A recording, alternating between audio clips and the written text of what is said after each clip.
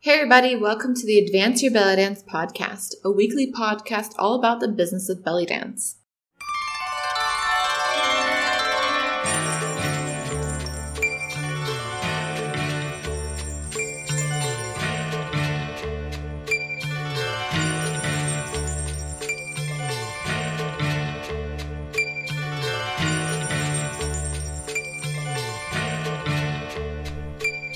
Hey everybody, I'm your host Jana, and welcome to episode 78, 4 things to do before giving yourself a raise.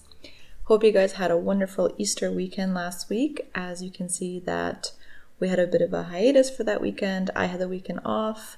I had 4 days off from my full-time job, so I took that to my advantage and didn't record an episode for last week, and there was no newsletter last week. But I'm happy to be back and to be talking about a topic, money-related topic, that most dancers really shy away from. So here are 4 things to do before giving yourself a raise. Number 1, change your mindset. As artists, we have this bad relationship with money where we both need to continue doing our art, but we also have been taught to loathe it because it means we're sellouts and we shame others for wanting it because it should be quote-unquote about the art. First of all, stop this toxic thought. Money isn't a shameful thing, and wanting money doesn't make you greedy. You have to feed yourself and your family, and money is a resource, a tool, that helps you keep putting out your wonderfulness to the world. With that same regard, we need to stop wondering why this dancer and that dancer charge so much for workshops. They charge that much for the same reason why you would want to pay that much, because their talent and hard work make it worth it. So get it out of your head to feel like you or anybody else doesn't deserve the success and money if they're truly putting in the work and time. Number 2, research first. If you're just starting out, it's important to research to make sure that you, first of all, aren't undercutting anyone.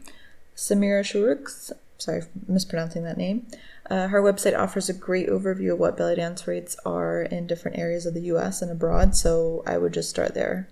You can do a Google search for belly dance rates, and her website's usually the first one to come out. Number 3, evaluate business goals. Look at your business and ask yourself what your business expenses are.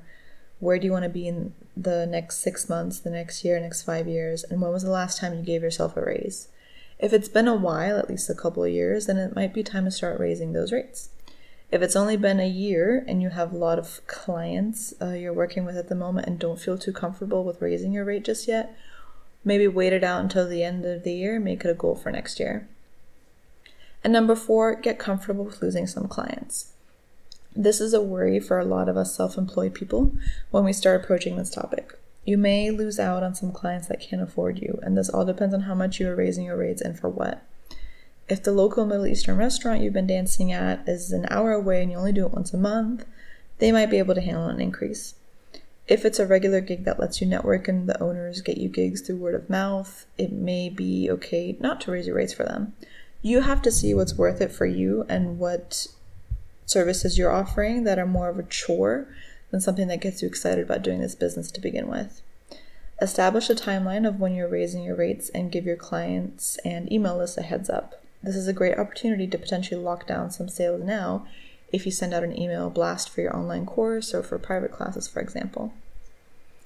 That's this week's episode. Thanks so much for listening. If you want to know more belly dance tips totally for free, go to advanceyourbellydance.com. Until next time.